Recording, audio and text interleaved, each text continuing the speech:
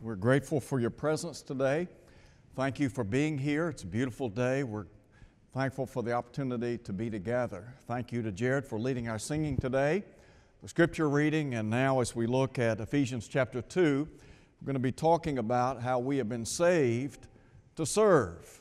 We'll be looking at verses 1 through 10 in our lesson text. I do want to just very quickly say, again, to reiterate the fact that tomorrow night we will be meeting here at 5:30. Last Sunday night we had probably as many people as I have seen in some time at our focus team meeting, and that was a great night, and we appreciate that.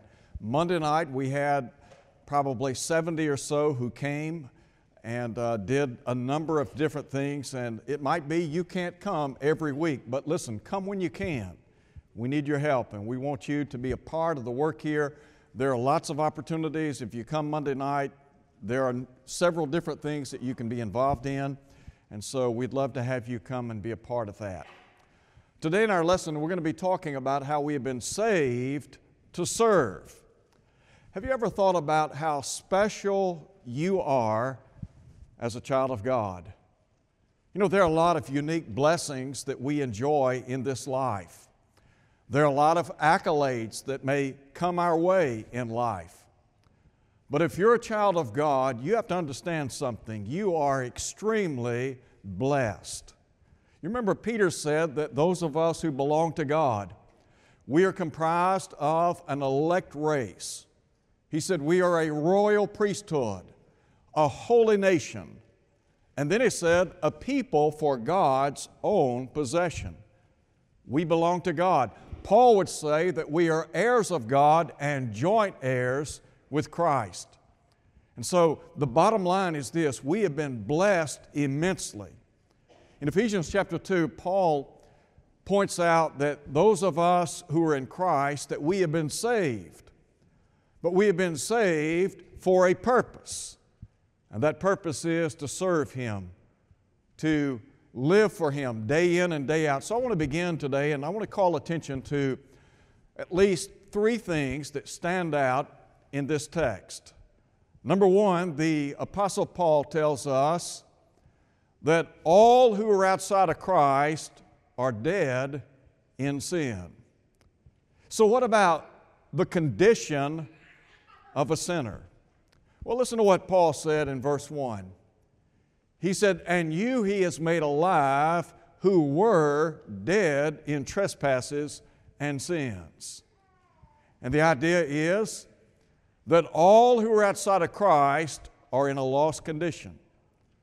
Now, you know, you don't hear a lot of people talk today about people being lost, separated from Almighty God. What is it that separates us from God or puts us in a lost condition? Sin, isn't it? Isn't that the case that Paul made in writing to the saints in Rome? When he said, "There's none righteous, no, not one, all have sinned and come short of the glory of God." In verse 1, Paul is talking about the Gentiles, that they had been dead in trespasses and sins. In verse 12, he said that they were without hope and without God in this world. You want to talk about a bleak outlook. To be lost in the eyes of Almighty God. You know, in Luke 15, Jesus presents a triad of parables. He talks about the parable of a lost sheep, the parable of a lost coin, and then the lost son. What's he trying to say there? What's the emphasis in Luke 15? It's about being lost and how precious that one lost thing is in the eyes of the one who possesses it.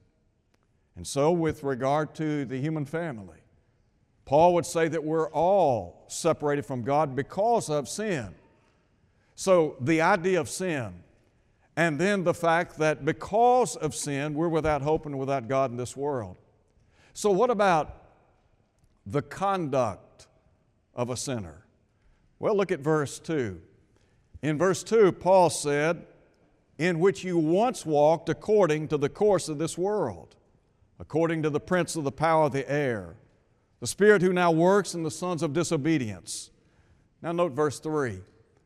among whom we also once conducted ourselves in the lust of our flesh, fulfilling the desires of the flesh and mind, and were by nature children of wrath, just as others. Paul now includes the Jews among those who were in a lost state. Paul here simply bringing to mind the fact that at one point in time in his life, he had been separated from God. And yet, through his obedience to the gospel, he was cleansed from all sin, wasn't he?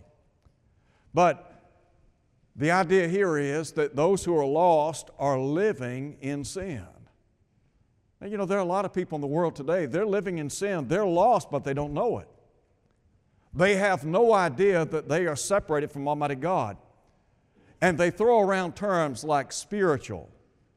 And they talk about being a part of God's family, but the bottom line is, number one, they don't know they're in sin. Number two, they don't even realize they're living in sin. Why is that? Because they don't know what the Bible teaches. We live in a day and time when many people, quite frankly, have little or no knowledge of the Word of God. I mean, you think about our nation as a whole. There are things that take place in our nation on a daily basis that many of us would never have dreamed of.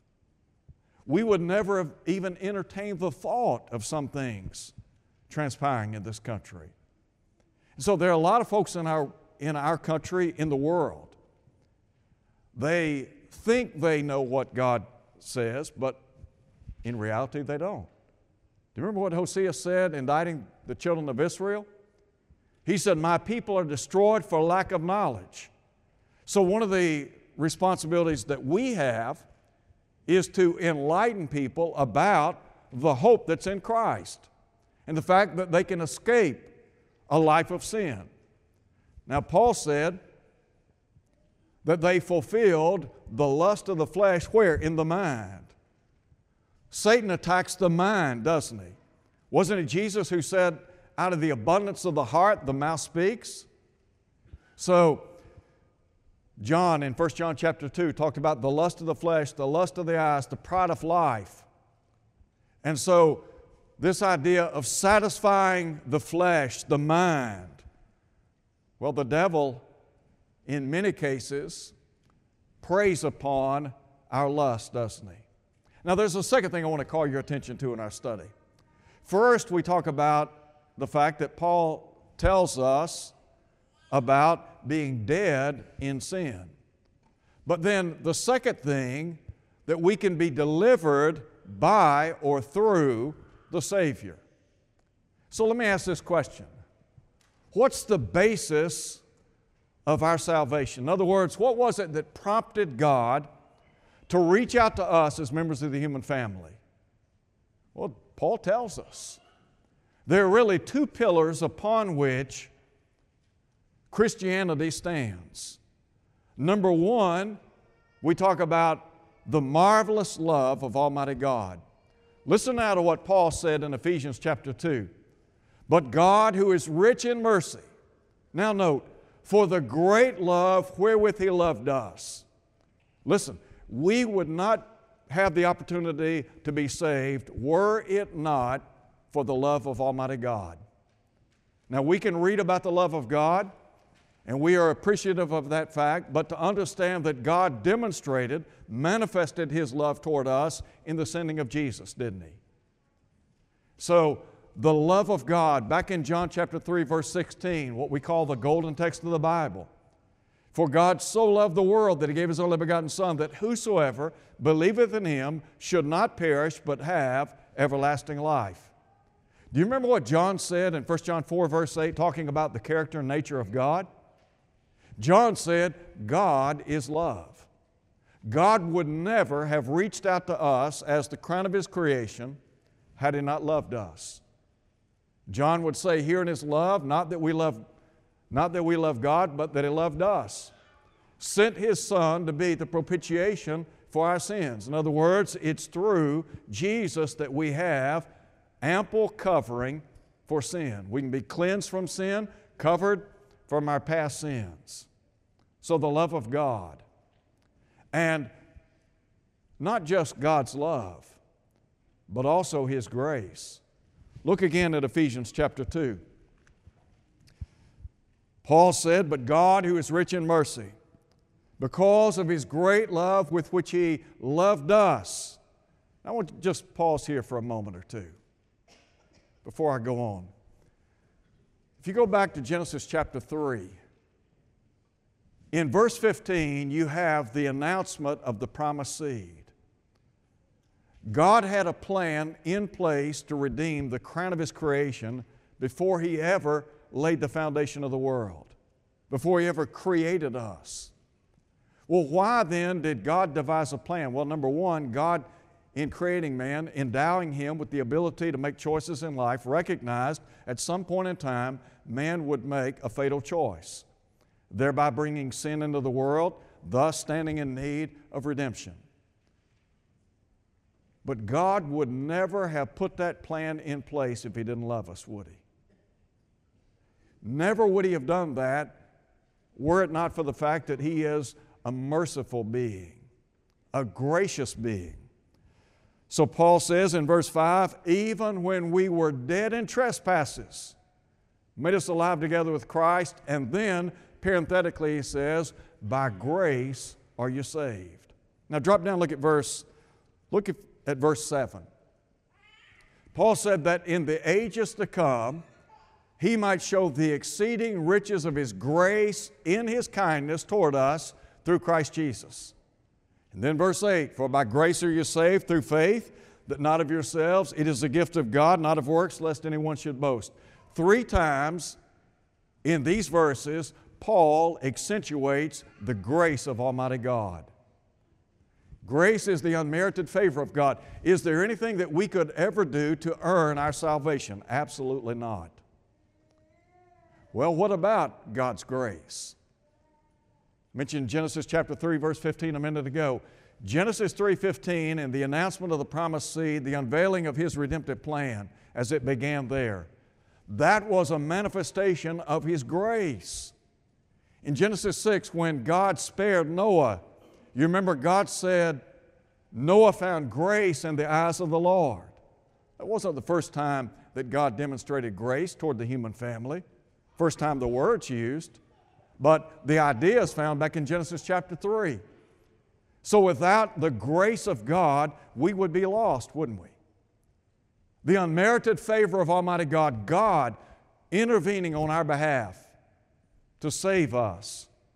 And Paul said, even when we were dead in sin, dead in trespasses, He's made us alive together with Christ. Now back in Ephesians chapter 1, you remember Paul said, "To the praise of the glory of His grace, wherein He's made us accepted in the Beloved. In Him we have redemption through His blood, the forgiveness of sins, according to the riches of" what? Of His grace. Paul knew something about the riches of God's grace. When's the last time you thanked God for the riches of His grace? When's the last time that you stopped, thought about your relationship to God, and expressed thanksgiving for what He has done on your behalf? Do you remember what Paul said in Romans chapter 8? That God, who spared not His own Son, but freely delivered Him up for us all, how shall He not with Him freely give us all things? Listen, it's because of Christ and His atoning work on Calvary that we have the hope of redemption. So we talk about the basis of our salvation. Well, number one, His marvelous love. Number two, His matchless grace. But then there's a second thought. That has to do with our blessings. Well, we talk about the basis of salvation, but what about the blessings of our salvation? The blessings that we enjoy in Christ. Well, number one, you need to understand that in Jesus Christ, you have been redeemed. Redeemed by the blood of Christ. Again, look at Ephesians 1:7. In Him we have redemption through His blood. It cost Jesus Christ His blood to redeem you, to redeem me. You want to talk about special in the eyes of God? Do you think God would have given His Son on Calvary had He not seen something in you, in me, that was valuable? What is it that makes me so valuable in the eyes of God? I'm the crown of His creation, as are you. I have an eternal soul residing in this physical body, as do you. And God said, that's worth something to me. God said, your soul is worth everything to me. So Jesus went to Calvary. When Paul said in Him, that's in Christ. And Jesus is the person of salvation. You can go back and read the book of John. In the book of John, it's almost as if God has a neon sign saying to the world, this is my beloved Son. You remember what John 1:14 says? The Word became flesh, and John said, we beheld His glory. Glory as of the only begotten of the Father, full of grace and truth. Paul said He is the image of the invisible God, the firstborn over all creation. This was God in the flesh. And Jesus came to redeem us, to pay the price for sin. Peter said in 1 Peter 1 that we've been redeemed not with corruptible things like silver or gold, but with the precious blood of Christ. You want to know how special you are? Jesus shed His precious blood for you. If that doesn't awaken you to what God thinks about you, I don't know what will. So we talk about the fact that we are redeemed in Christ. I would also add the fact that we are reconciled in Christ. Paul in 2 Corinthians chapter 5 would say, be reconciled to God. Through Jesus Christ, we have the opportunity to enjoy fellowship with God, to be in fellowship with deity. Matter of fact, John makes that abundantly clear in 1 John chapter 1. He said, that which we've seen and heard we declare to you, that you may also have fellowship with us. Our fellowship is with God the Father and His Son Jesus Christ. That's the goal. That's the idea. And Jesus, you remember, functions as our mediator. Paul said there's one mediator between God and men, the man, Christ Jesus. And what did He do? Gave Himself a ransom for all. So to understand something about the fact that Jesus redeemed us, and then I mentioned a moment ago our riches in Christ. If you're in Christ, if you're a child of God, you're wealthy. I don't care what your bank account says. Don't care how much land you have or don't have. Doesn't matter how many stocks and bonds you've accumulated over the years.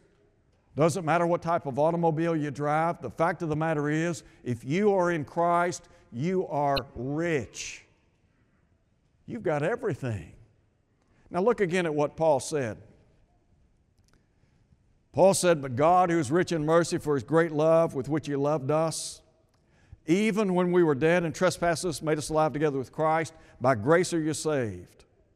Raised us up together.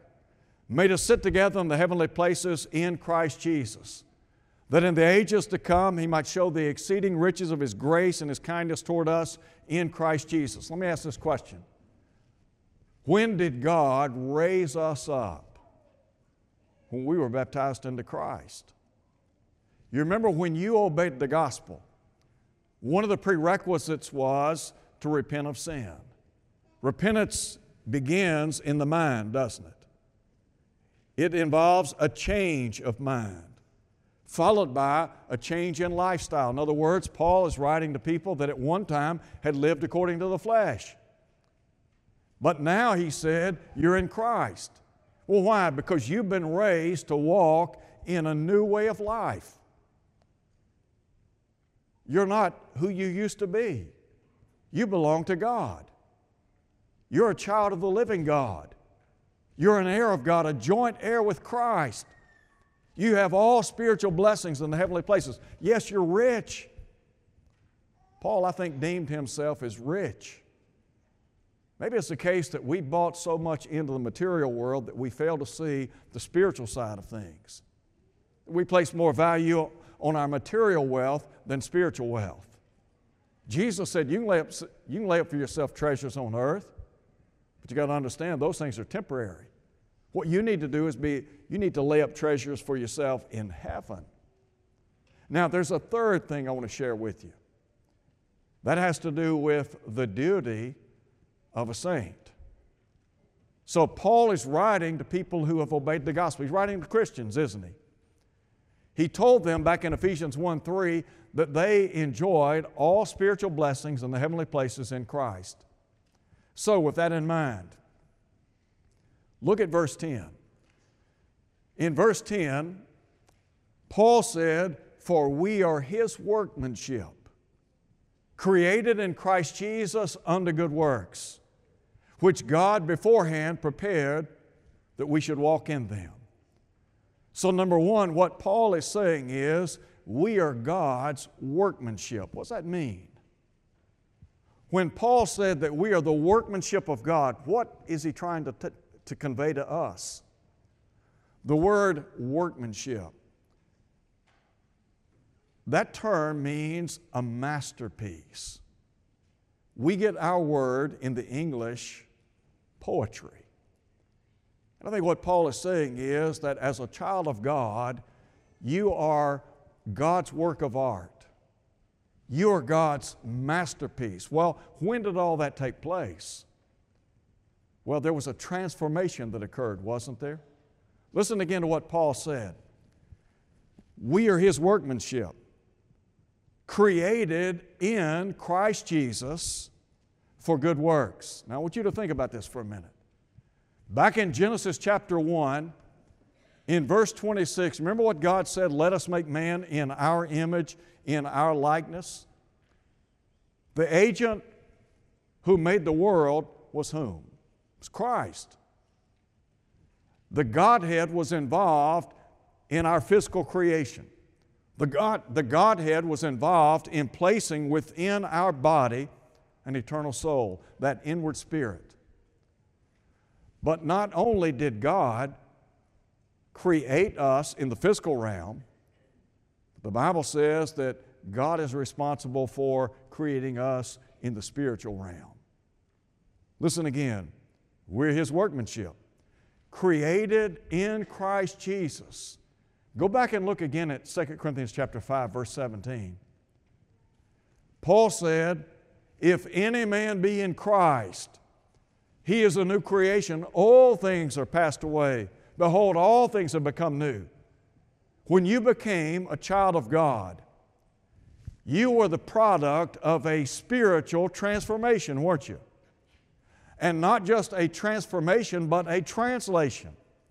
Paul said that God delivered you out of the power of darkness, translated you into the kingdom of God's dear Son.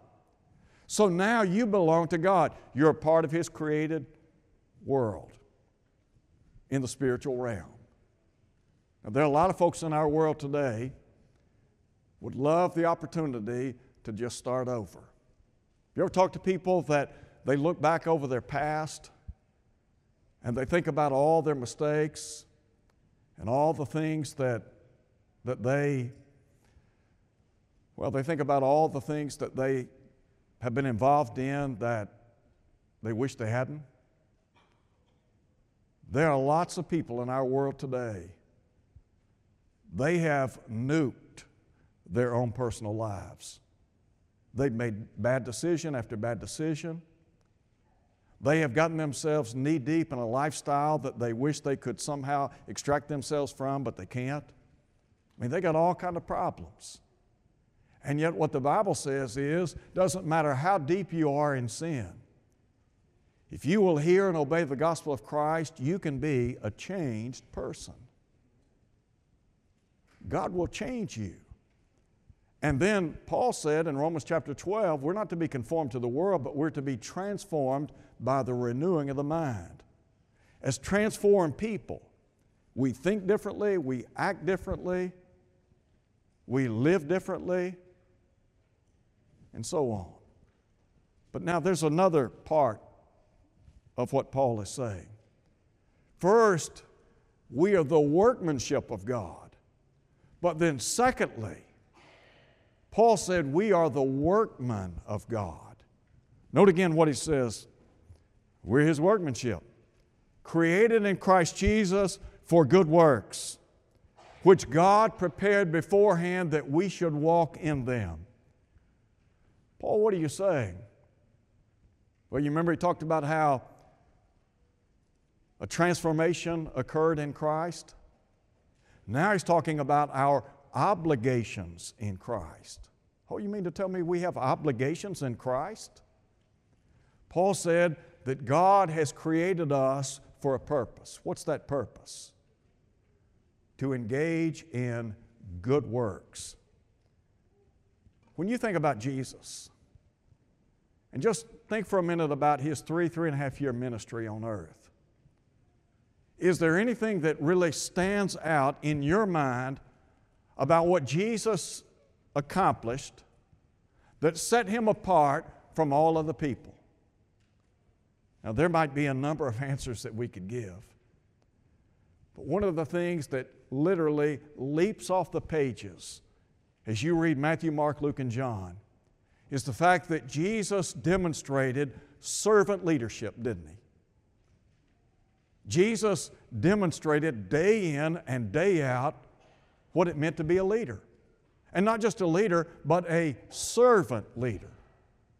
When Paul wrote to the church at Philippi, he said, "Have this mind in you, which was also in Christ Jesus, who existing in the form of God, counted not being on an equality with God a thing to be grasped, but emptied Himself, taking the form of a servant."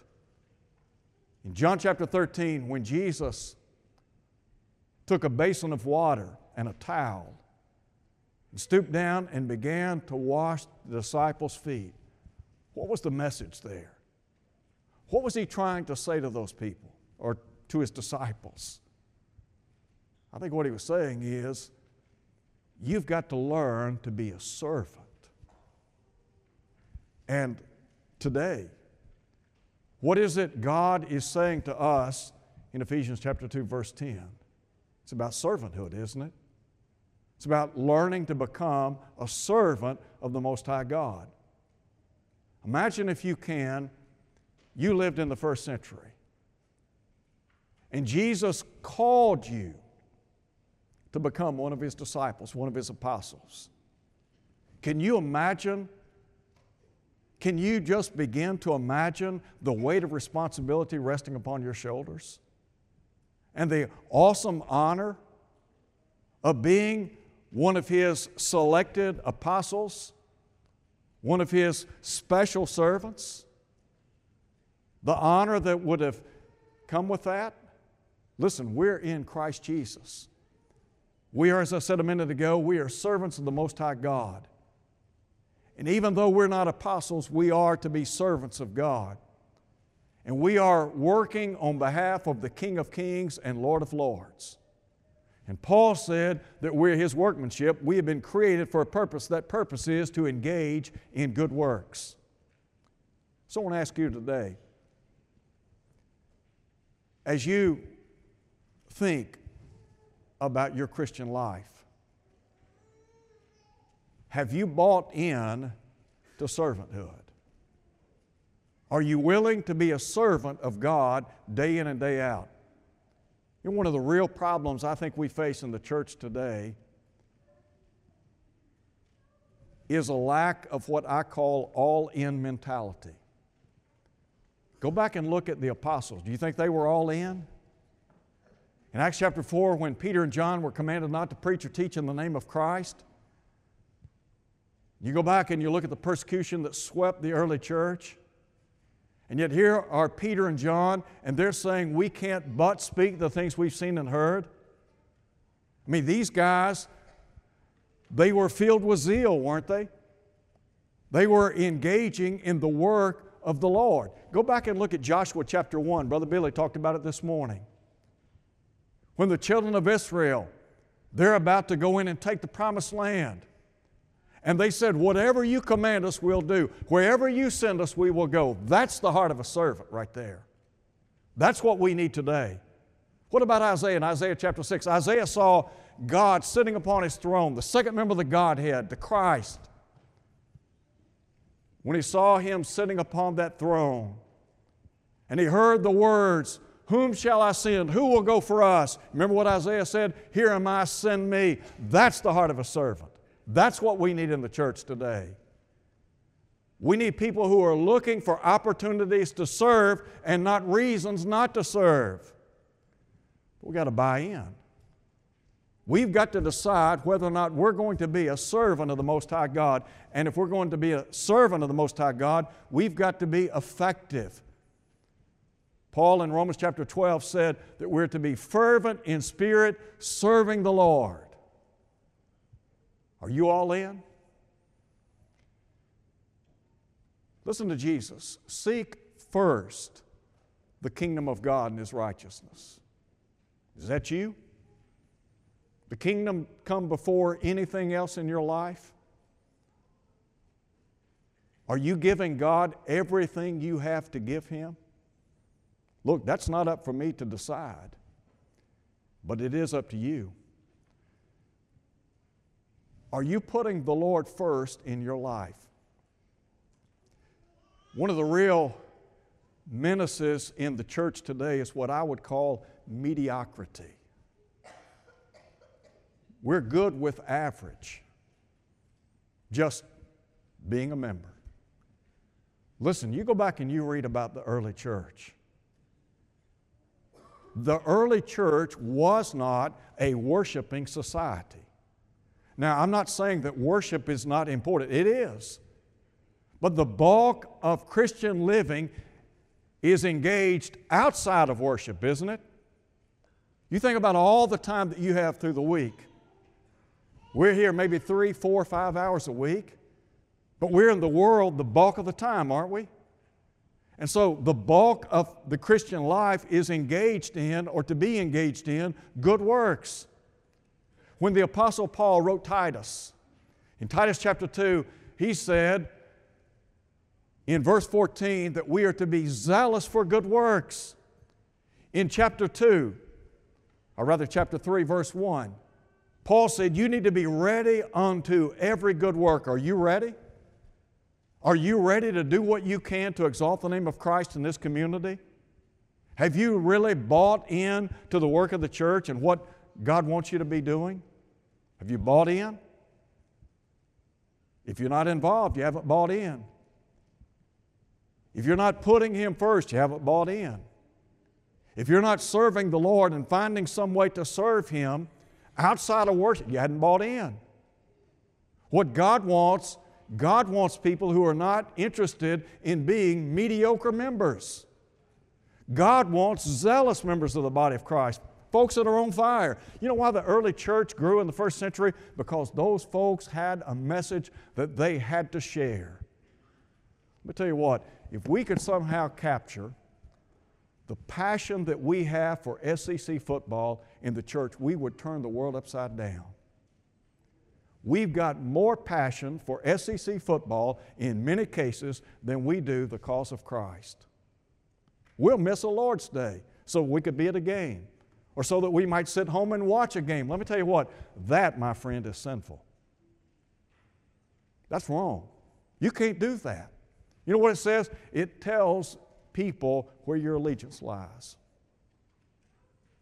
The menace of mediocrity. Paul said that we are supposed to be engaging in good works. Look, that's what God designed. We need hands, we need legs, we need ears, we need eyes, we need mouths. Why? Because we are God's people. If the work of the church is going to be done, it's going to fall upon our shoulders. It can't be done if we won't do it. So I want to ask you a question today. How would you rate your Christianity? Let's just say you're standing before God right now. You don't have to give an account to me for how you live. You don't have to give me an explanation of what you do or don't do. But I can tell you this. One day you will stand before King Jesus, and you will give an account to Him. And you will answer to Him whether or not you have been what you ought to have been in the body of Christ. Now listen to what Paul said. Bear one another's burdens and so fulfill the law of Christ. I'm not a counselor, but I can listen to people. I can tell them what the Bible says. Paul said, as we have opportunity, let us do good unto all men, especially those who are of the household of faith. I'm not a cook, but I can buy a meal and take it to somebody. Paul said that we are to render aid to the fatherless and widows. Those are things that we can do. Jesus said, go into all the world, preach the gospel to every creature. You might not be a preacher, but you can give somebody a tract. You can give them a CD. You can simply say to them, come to services with me. You'd be surprised at the number of folks that might take you up on that. There was a man that passed away about a month ago that made an immeasurable difference in my life. Probably, in my estimation, one of the greatest preachers in the 20th century. He didn't grow up in the church, nor did his wife. But when he was just a young fella, he was working at a place in North Georgia. There's a fellow that worked with him that would say every week, James, come go to church with me. And finally, James said, I'll go if you'll quit asking me. And he said, well, I'm happy that you'll come with me, but I can't tell you that I won't continue to ask. That man and his wife attended services. His wife heard something that she liked. They both became New Testament Christians. That man probably preached for some 70 years before passing into eternity. His name, James Watkins. He was a great evangelist. But it all started with somebody just taking the time to say, come to church. Come go with me. You can do that, can't you? In closing today, listen, we've been saved. But we have been saved to serve. Maybe you've been saved, but you're not serving. I want to encourage you today. Reflect upon where you are as a Christian. Look, we need you. God needs you. The church here, we need you. As I said a minute ago, we're going to meet tomorrow night. That's an opportunity for you to serve the Lord. Maybe you can't come, as I said a minute ago, every week. Come when you can. There are lots of things that go on behind the scenes, going on a daily basis that none of us know anything about. And I'm grateful for that. But please, think about your contribution to the cause of Christ. Live according to the words of Paul. Be zealous of good works. If you're here today and you're not a Christian, could I encourage you to come to Christ? To understand that God sent His only Son to die for your sins. Without His blood, you'll be lost. His cleansing blood will make the difference in your life. What would you need to do? Repent of your sins. Be baptized into Christ. According to what Peter said, Acts 2 verse 38, God will put you in the church. And then as a member of the body of Christ, you can serve Him, can't you? Find your niche and get to work. If you're here today, maybe you're not faithful to the cause of Christ. Maybe you have not been engaged, but rather you've been disengaged. God needs you to be all in. Not halfway in, but all in. If you're not all in, could we encourage you to make the necessary changes in your life and live for God as we stand and sing?